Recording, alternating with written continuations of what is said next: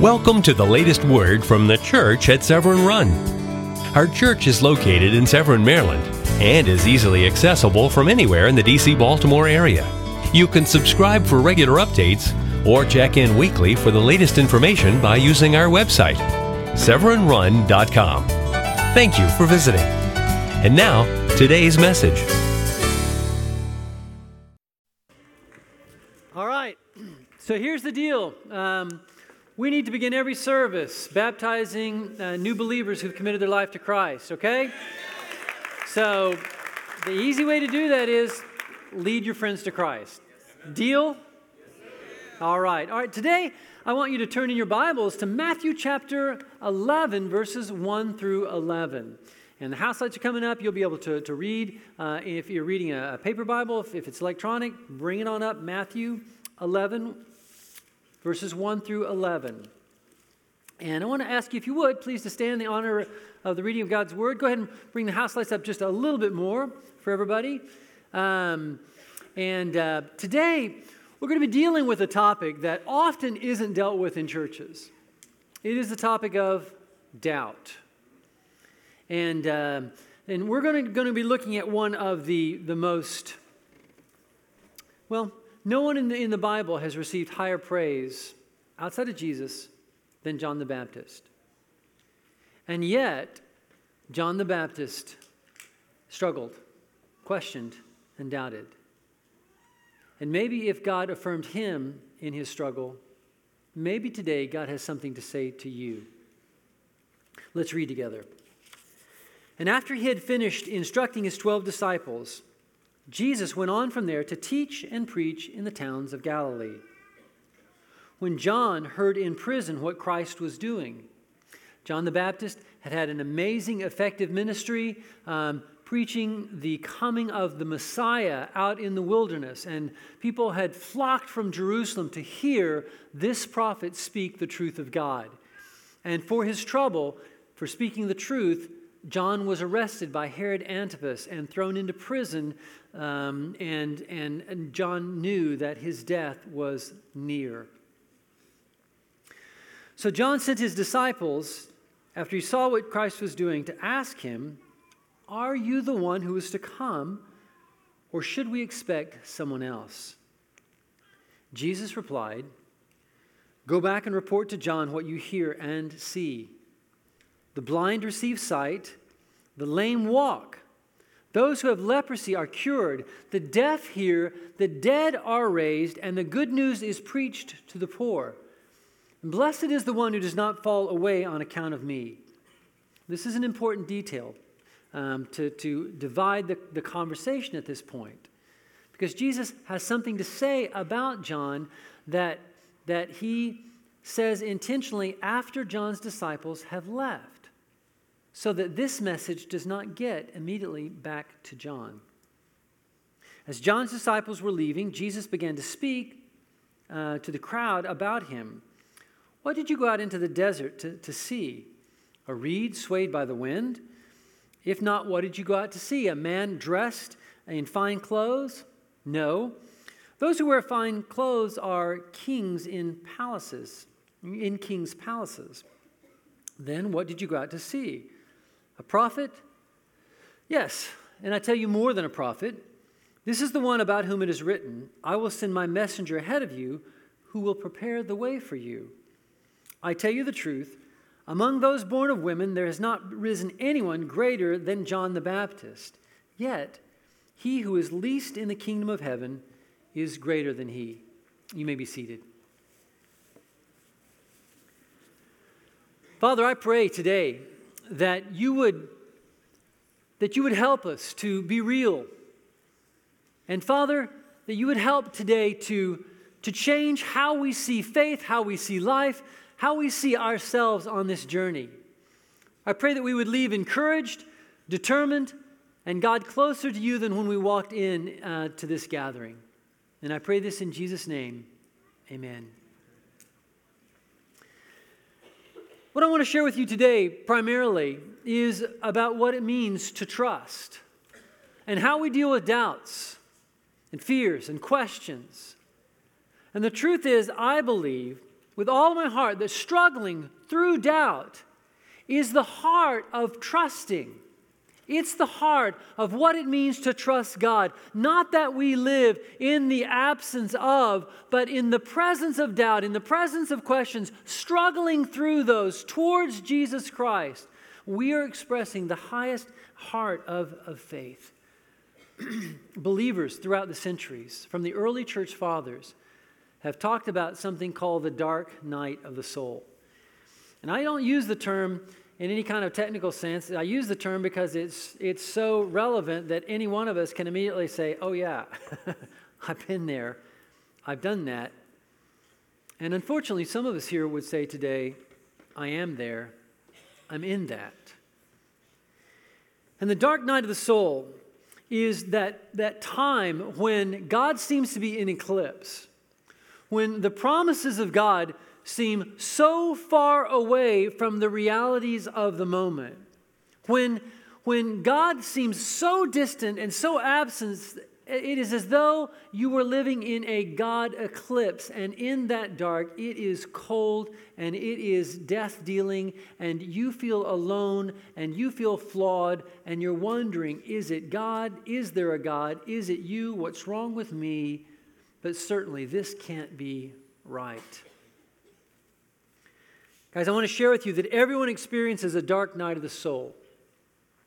Hear me, all you who are followers of Christ, everyone who's committed their life to Christ, you need to know that doubt is a normal part of the Christian life.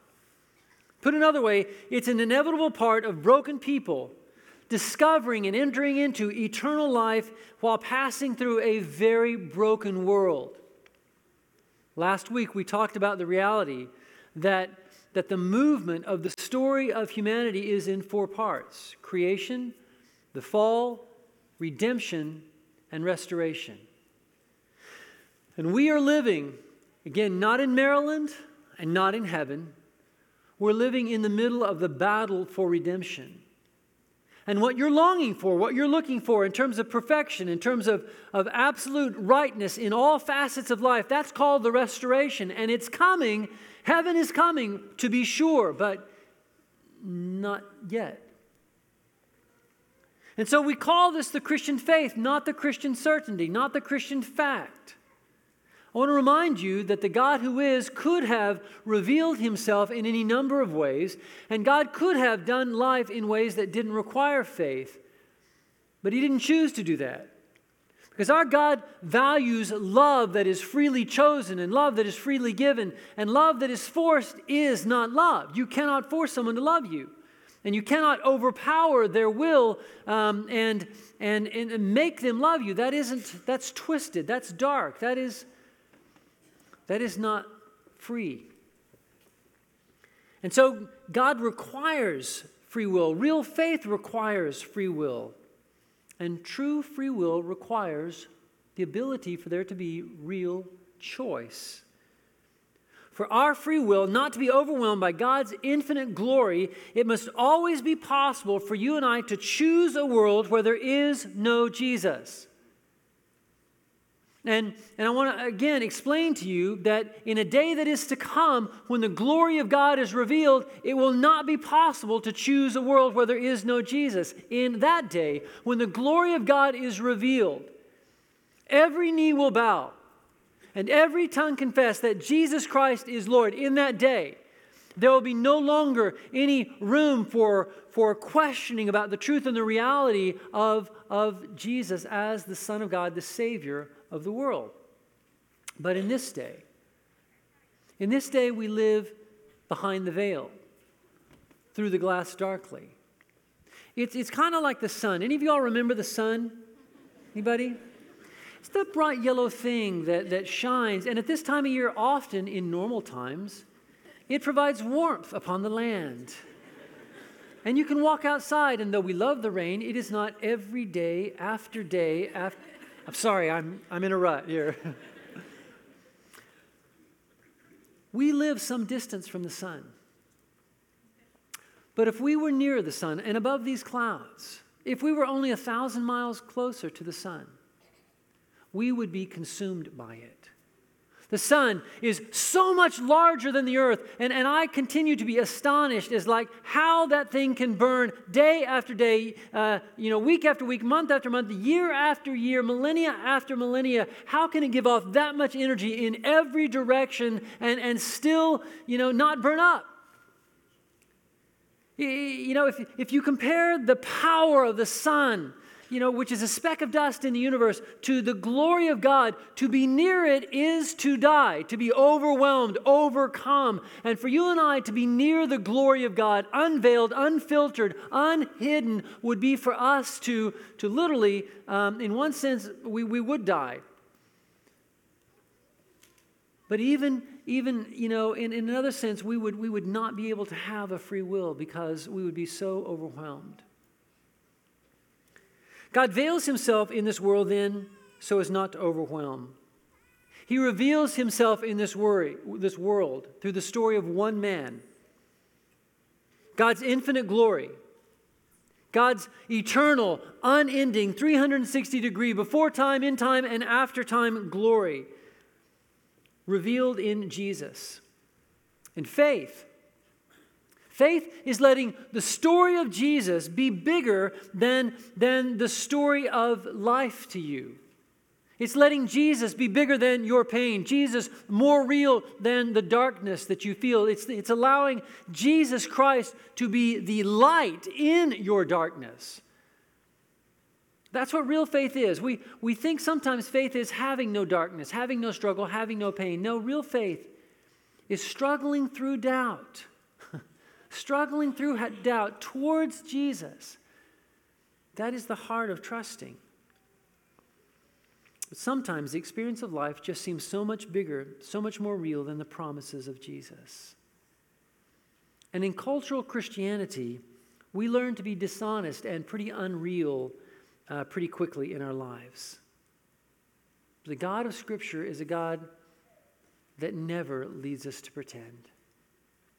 One of the things that makes me just convinced about the reality of Scripture is just how people in Scripture are just revealed, warts and all. I mean, Noah, after landing, in the ark, gets drunk and is lying naked in his tent. My hero is not like that. David, is committing adultery with a woman and then murders her husband. Well, if I'm writing the Bible, I'm kind of editing those parts. And Jesus, my superhero, when he's on the cross, he's not going to ask any questions. He's God. He has all the answers. He's not going to cry out, my God, why have you forsaken me? And the very fact that the Bible is so real and so raw and so human and so true is one of the things that convinces me that this is the revelation of God. This is truth. So how is it that we become so plastic in gathering as church? Brian McLaren says, I think sometimes our churches are like California, built on the San Andreas Fault of suppressed doubt. And we have this idea that to be a real Christian means that I've got it all together, that I'm not hurting, that I have answers, that life is good because God loving me means life is okay. It's not a struggle. Guys, I want to just be honest with you and just to say I've been through many, many seasons where my soul felt in total eclipse of God.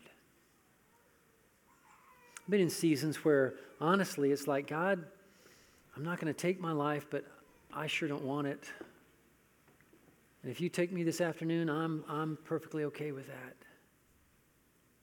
There have been seasons where, in my life, like every one of us is created differently, turned differently. Every one of us has different points to where, we're weaker in, and other areas we're stronger in. For me, having come from a very broken family where I experienced just lots of empty and lots of abandonment and lonely, one of the ways that Satan uses in my life is like even in our marriage. Marsha and I have been married 36 years this July. Thank you. Should I say thank her? And I just want to give you like 30 seconds of brilliant marital observation. Men and women are so different. Y'all get that? I mean, seriously, like even morning and night people, it's like in 36 years that I've been like talking with people about marriage, I've only ran into one couple, and I'm sure today there may be somebody here. But in every couple, somebody's a morning person, somebody's a night person.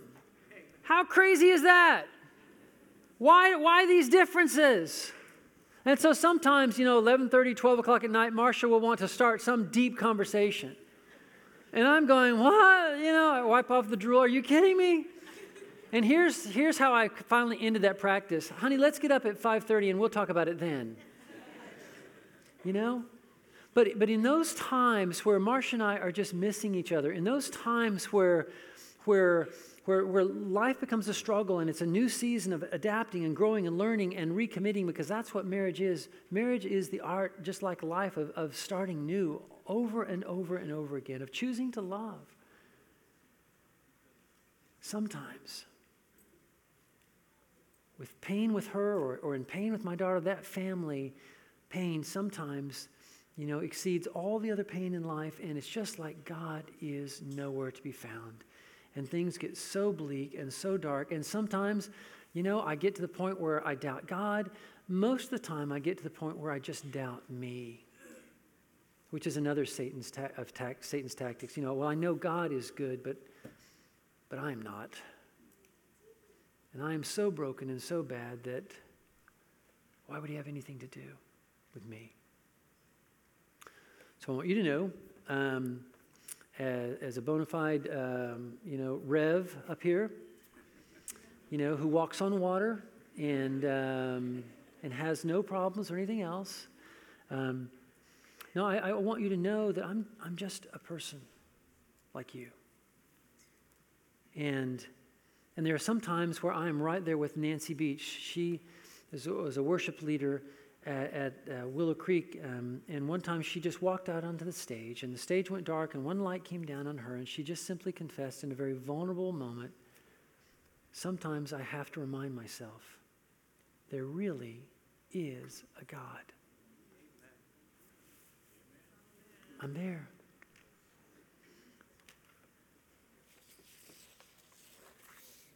Chuck DeGroat talks about dark nights, and he said, dark nights provoke deep questions. Deep, deep questions. Guys, as followers of Christ, in the example of Scripture, don't walk away from your questions. Read the book of Job if you want to see how questioning is held up with God. God can handle your questions, and he will answer.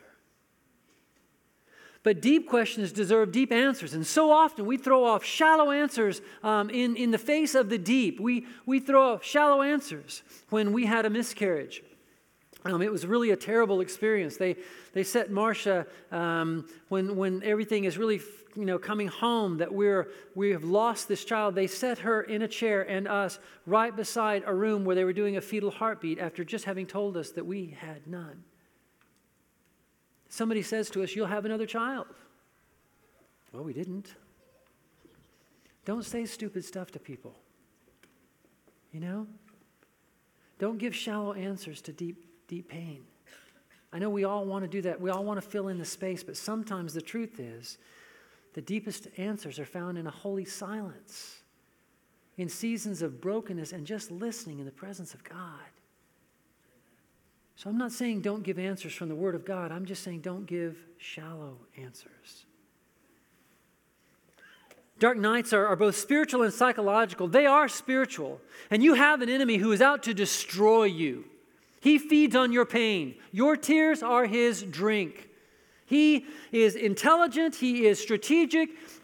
He watches. He is not all-powerful, so there's no reason to be afraid of him. I'm just saying, let's not be naive. We have an enemy who is actively at work to trip us up, bring us down, to literally destroy us and laugh at us. Have you ever been tempted to do something? Anybody ever been tempted in any way, shape, or form? If your hand ain't up. All right, now have you ever done something that you were tempted to? Right? You've done something. Okay, now from this point forward, no hands, no hands. So you do something that Satan tempts you to, and then after you do it, then what's the voice that comes back in? You idiot. How dumb could you be? You worthless person. It's like, but you just told me that this would be great and awesome, and it's not, That's your enemy. That's who he is. There is a profound spiritual basis for the dark nights of the soul, for those seasons of struggling, for the times of questioning where we don't have all the perfect evidence that we will have one day, where we're looking through the glass darkly. There is a very spiritual and eternal, game being played out here. But the reality is there is also psychological elements to that, and you can't deny that. Mother Teresa, when she died, her diaries were discovered, and so many people were just shocked at the depth of her struggle. She lived her whole life in the dark night of the soul.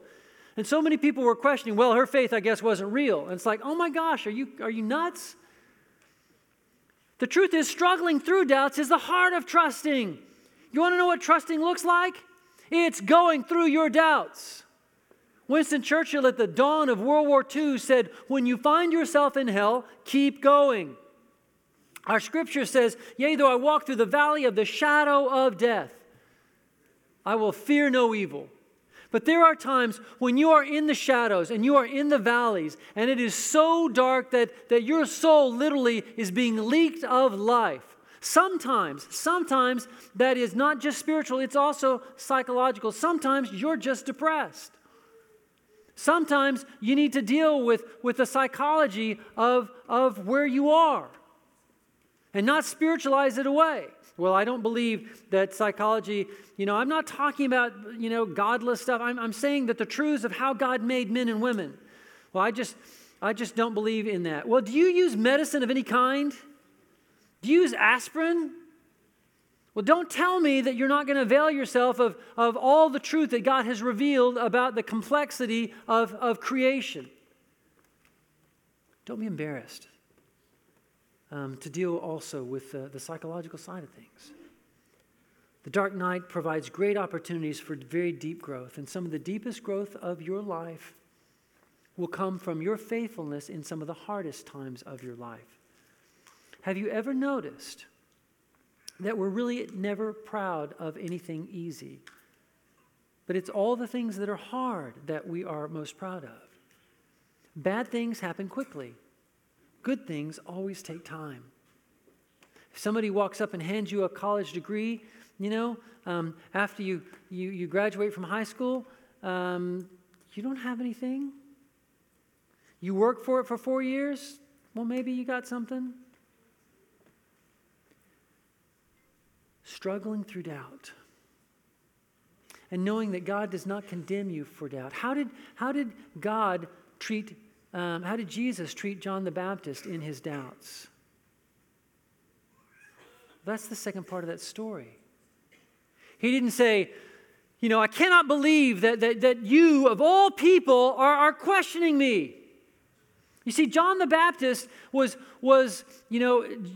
Jesus' cousin, and the scripture tells us in Luke chapter 1, verse 41, that before he was born, John the Baptist recognized Jesus. He knew who he was. When Mary walked in and greeted Elizabeth, both are pregnant, John leapt at the mention of Mary's name and of Jesus. That baby recognized the Messiah was in the room. When Jesus was beginning his ministry, nobody's really clear on who this guy is. Even his disciples, they're hoping that he's a rabbi, but they don't know that he's Messiah. John looks across the way, and in John 1:29 says, "Behold, the Lamb of God who takes away the sin of the world." What clarity, what understanding. And then when he baptizes Jesus, John sees a dove come down and set on Jesus. John hears the voice of God affirming, "This is my beloved Son." John had a clearer picture of who Jesus was than anybody. Fast forward. And there's John in prison. The ministry he had in the desert where thousands were coming to hear him reveal the will of God and to function as a prophet of God, those days are over. I don't know what John visioned as his end, but I doubt this prison was it. I've been in several third world prisons, and I just want to say you don't want to be there. I do want to note I was visiting in one of those prisons, a South American country. If your family did not bring you food, you didn't eat. They didn't give you anything in the jail. You're on your own. Here is John. He cannot see the stars. His hands are bound 24 hours a day. His ankles likely were bound. They made him intentionally uncomfortable. It is dark. It is damp. There is no toilet in the place. He is never let out for exercise. Day after day, John is now in the dark, and his end, he knows, is going to be at the blade of Herod Antipas. And the simple truth is that you will come to a place, or have been in a place, or are in a place, where the pain and the dark and the apparent distance of God are so deep that you will struggle, and you will question, and you will doubt. God does not condemn you for that.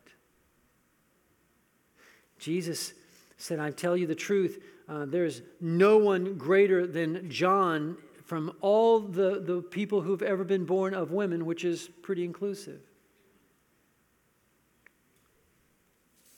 Struggling through doubt is the heart of trusting. You just got to keep going, keep moving, keep turning towards. Because you see, the reality is there is a doubt that is a falling back and a dying off and a turning away from Jesus. And then there is a doubt that is a fighting forward and a coming alive and a struggling to see Jesus and to move towards Him. But if you experience real pain, you'll never mature to the point where you do not doubt or question the Father. John the Baptist was mature and he knew, and yet he said, "Are you the one?" Jesus Christ, the very Son of God, did not sin when He on the cross quoted Psalm 22 saying, my God, why have you forsaken me?" Why did He do that? Because that's how He felt. That's what was real. And He wasn't going to be self-dependent and self-reliant. He wasn't going to keep His pain inside. He modeled what authentic faith looks like, and that is a heart given towards God. Whether it is shouting, whether it is praising, whether it is crying and screaming in anger or desperation, it is a heart that is directed to the Father. And that's the model for us to live in real life. We'd all like an emotional touch to heal our doubt. God just to come in and touch and immediately, we have this spiritual high and we're good and the problems evaporate and it's a sunny day and we can sing, some happy song. But the highest expression of trust is simply to turn to Jesus and take Him at His word. And that's all that Jesus gives John. He sends His disciples. He can't go Himself. Is my hope in Jesus in vain? Have I missed it? I didn't think I would end up in this place. I didn't think it would end like this. I didn't think it would be this hard. I didn't know that the message would be shut down so effectively. I had no idea life would turn out like this. Is there something wrong? Are you the one? Or should we keep on looking? Is there some other hope to place your life in other than Jesus? And Jesus simply said, go back and report to John what you hear and see. The blind receive sight, the lame walk, those who have leprosy are cured, the deaf hear, the dead are raised, and the good news is preached to the poor.